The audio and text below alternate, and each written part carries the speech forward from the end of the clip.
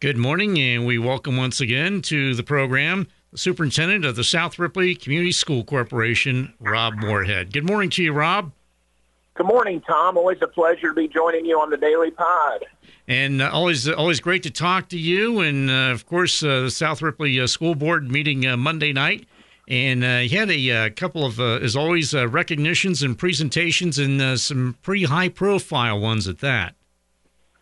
Always great to start our meetings with some good news and some positive news, and we did that this week.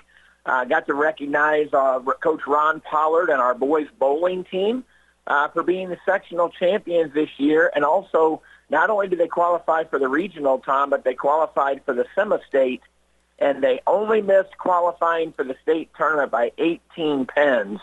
And as Ron explained at the meeting last night, that is just a very, very slim margin that they missed qualifying for the state tournament. So Coach Pollard does a tremendous job with our bowling team. We had two bowlers also who individually advanced to semi-state competition, competing as individuals. That was Eli Liming on the boys' side and Abigail Kiefer on the girls' side.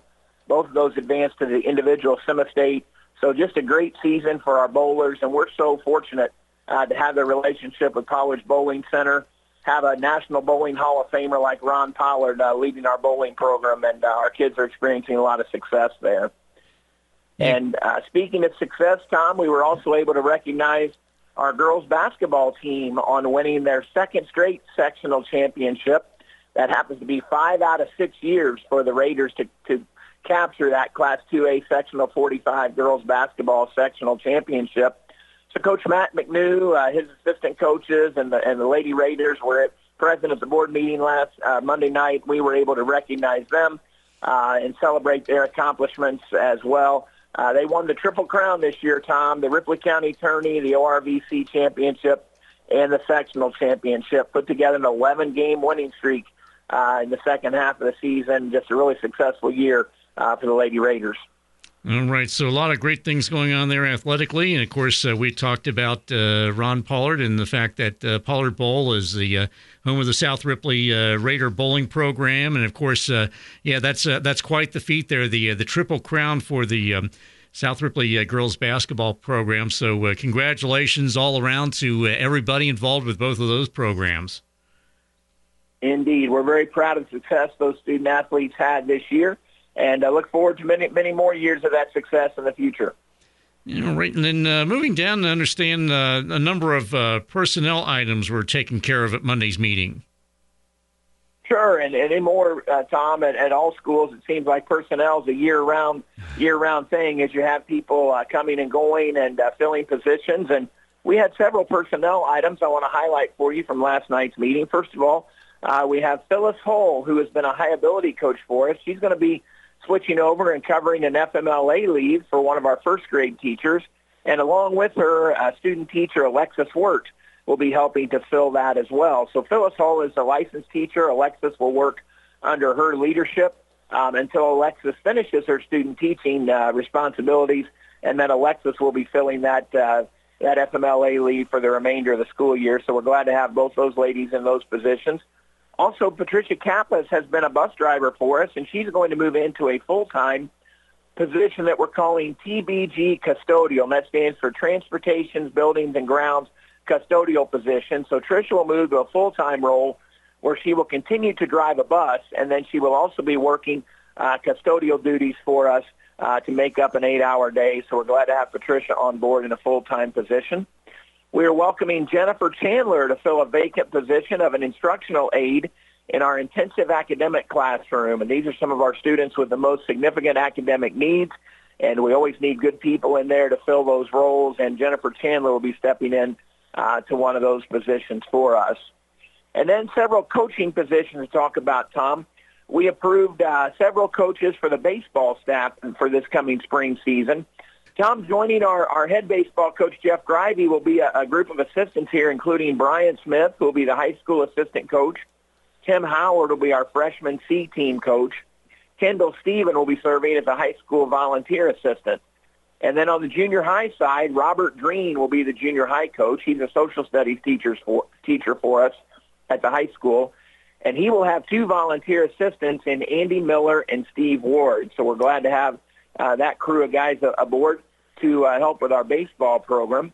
We did approve also last night Jessica Sell. Jessica is a new elementary teacher that we hired this year, and she is going to step in as the JV volleyball coach, stepping in for Kyle Jolly, who has stepped out of the volleyball program. So we welcome Jessica as the JV volleyball coach, effective immediately.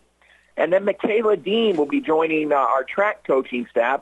Of course, Jim Cole and Karen Cole have been longtime coaches for us in our track program. Michaela Dean is going to step in as the high school assistant girls track coach. Michaela is also helping with swimming this year in both high school and junior high swimming. And then we have Alex Young, who's going to be a high school volunteer track assistant that will be helping the track program this spring. And then finally, Tom, we did accept a retirement request last night, and that was from longtime South Ripley Elementary teacher Ann Dicken. Ann has been with South Ripley for 38 years and has announced her retirement for the end of this school year. So we thank Ann for 38 fantastic years of service at South Ripley Elementary, and we're going to miss her and wish her nothing but the best in her retirement. All right. So as always, as you mentioned, it's a year-round thing as far as personnel is concerned, and congratulations to everybody brought on, and also congratulations on the retirement and so forth. So as always, it's always, as you said, a year-round thing when it comes to personnel at the school board. It is indeed, Tom, and got to keep the positions filled and keep things moving forward. And we appreciate those that are stepping in to the positions that we talked about. Indeed. And with that, we're going to go ahead and take a quick timeout, and we'll continue our visit with South Ripley School Superintendent Rob Moorhead right after this. Don't adjust your radio. The sound that you hear is your stomach. You're having trouble focusing. You can't recall your last meal. You're trapped in the hunger zone. The solution, Batesville To Go.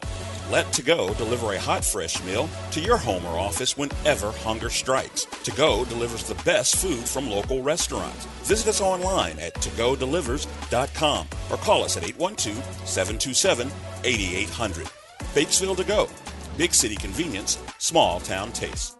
And welcome back as we continue our conversation with South Ripley School Superintendent Rob Moorhead. And Rob, some interesting news as far as the 2022-23 preschool program. Tom, we're excited to announce that again for next school year, we're going to be offering our preschool program at no daily tuition rate for those that are able to get in to the program. And the way that works, Tom, we have 20 slots available for our preschool program. And South Ripley Elementary Principal Ryan Lauber will be putting out information on how those sign-ups are going to take place. We do those online, so that it's a fair process for everyone, and Ryan will be getting that information out to folks. They should be on the lookout for that. But what we do with that, Tom, and we did it this year, we started our preschool program, I think, 3 years ago, and initially it was a daily rate. I want to say $20 a day for the preschool program. But when we got the COVID relief funds that were handed down from the federal government last year, learning loss was one of the main focuses of the spending of those dollars. And to help make up for learning loss that happened preschool, that happened during the pandemic shutdowns, preschool is certainly an allowable expense for those dollars. And if we can help some of our students who need that preschool to get in and get a jump start on kindergarten, we feel that's excellent use of those dollars. So we'll be using our COVID relief ESSER dollars to help fund preschool for next year, just like we have been doing for this year. So we're excited about that. There's no fee to attend other than a snack fee, and I think the snack fee works out to be, I don't know, it's around, it's not a significant fee that takes place for the entire school year. So, but as far as tuition goes, no charge to attend the preschool program, and we are hoping to get those slots filled.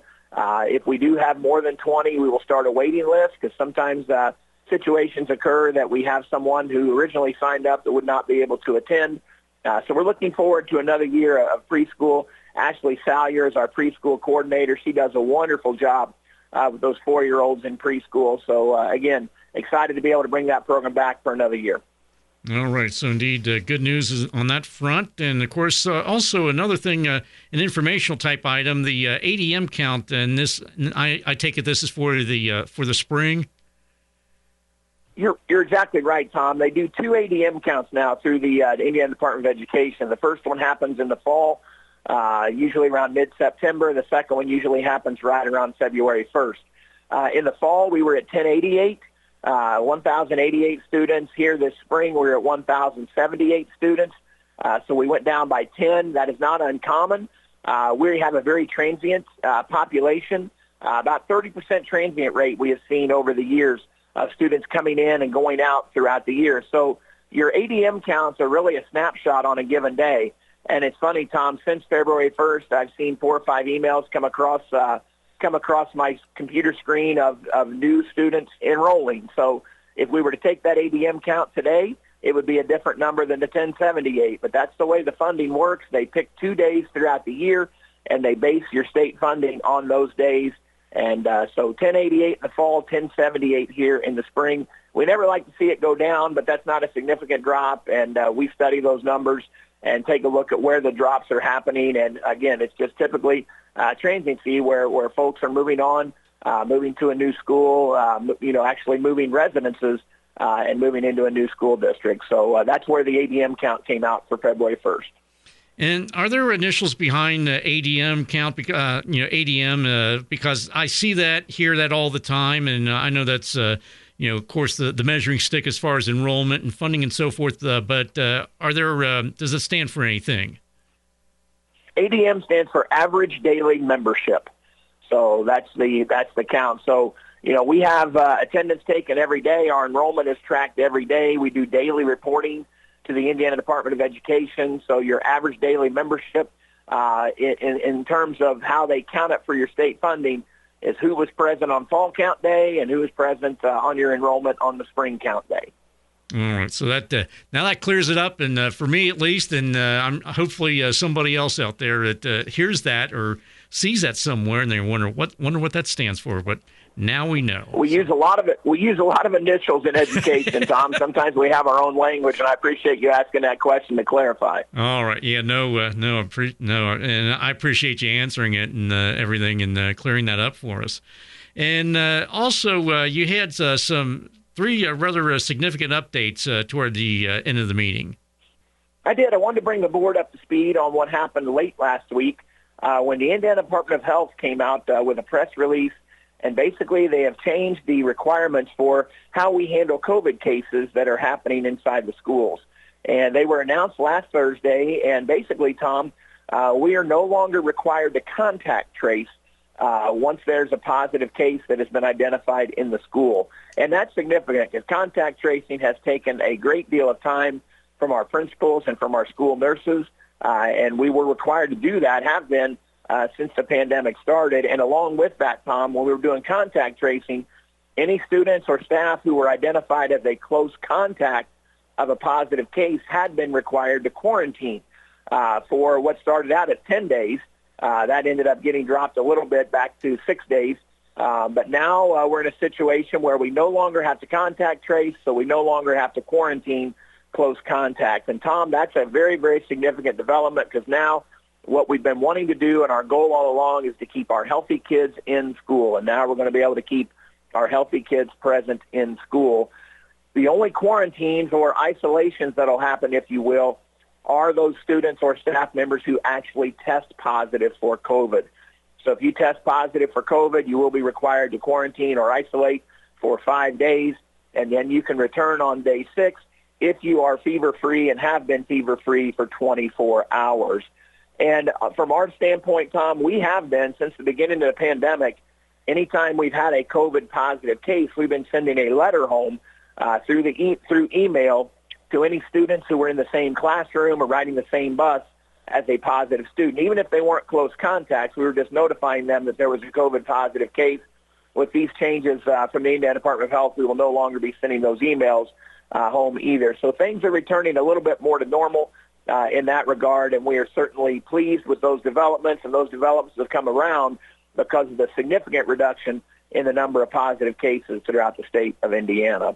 Yeah, and that's pretty much what State Health Commissioner Dr. Chris Box had said. It was because of the plunge in the number of cases around the state, and it seems to me, judging by that, it seems like we're getting toward the endemic stage.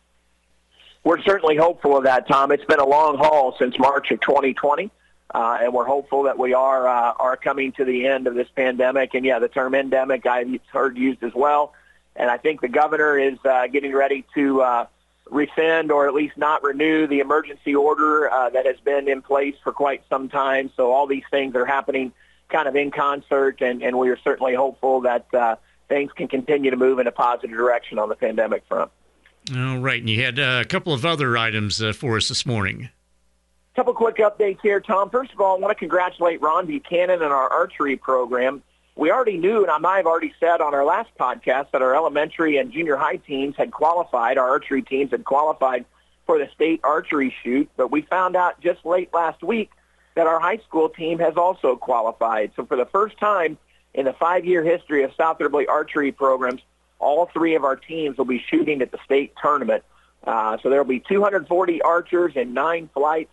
So it's going to be a great opportunity for our archers, and we're going to do a walkthrough for them at the schools on Friday, March 11th, to wish them well as they head off to state competition on Saturday, March 12th. The flight times, the high school will shoot at 7 a.m. on Saturday, March 12th, and elementary and junior high will shoot at 3:45 p.m. So, again, that's held at the Indiana State Fairgrounds in the Blue Ribbon Pavilion. And I want to congratulate Ron Buchanan, our archery program, and wish those archers good luck in the state meet. And then finally, Tom, we had another announcement to make, and that was we were fortunate to be on the receiving end of generous donations from St. Elizabeth Healthcare and the Cincinnati Reds. And for years, St. Elizabeth and Cincinnati Reds have been donating to Northern Kentucky high schools who have partnerships with them in athletic training. We now have one of those athletic training partnerships with St. Elizabeth as well. So St. Elizabeth and Cincinnati Reds have donated $1,000 worth of equipment to each of our baseball and softball programs. So there were many things included in those donations, Tom. Softballs and baseballs, catcher's equipment, catcher's mitts, gently used bats, all kind of great equipment, $1,000 worth for each baseball and for softball. And that's a very generous donation from St. Elizabeth and Cincinnati Reds, and wanted to make sure that we recognized that donation and made the board aware of that. We're very appreciative to those organizations for helping our baseball and softball programs. All right. Anything else before we let you get back to your day, Rob? Tom, I appreciate the time. And just one other thing I'll add. I know we've been talking a lot. I've talked actually on previous broadcasts about our sign purchases that we have that are upcoming. And want to remind folks out there that those signs, we hope to have them installed this summer. And Tom, I want to make sure folks understand how the funding for those signs happen, because we did a lot of good work to make sure we had the money available for those signs. So we're not just passing that on as additional dollars for our taxpayers. And the reason we're able to get those new signs that we're going to have that are really going to dress up our school campuses and are really going to help us in communication and marketing our students, the money we were able to save in our roof project at the elementary school and in our HVAC project at the elementary school, we did those we were able to complete those projects in such a fiscally responsible manner that we came in well under the budgeted dollars. And we're using those dollars that we saved to be able to purchase these signs, along with some money that we have been accumulating in our capital projects fund. So not only are these signs going to be fantastic additions to South Ripley buildings, our South Ripley campuses, but they've been done in the most fiscally responsible manner. So just want to make sure and remind folks of that. Sometimes there's misinformation that gets put out there and gets thrown around. Just want people to understand that our school board and our business manager and our central office, we take the finances of our district very, very seriously.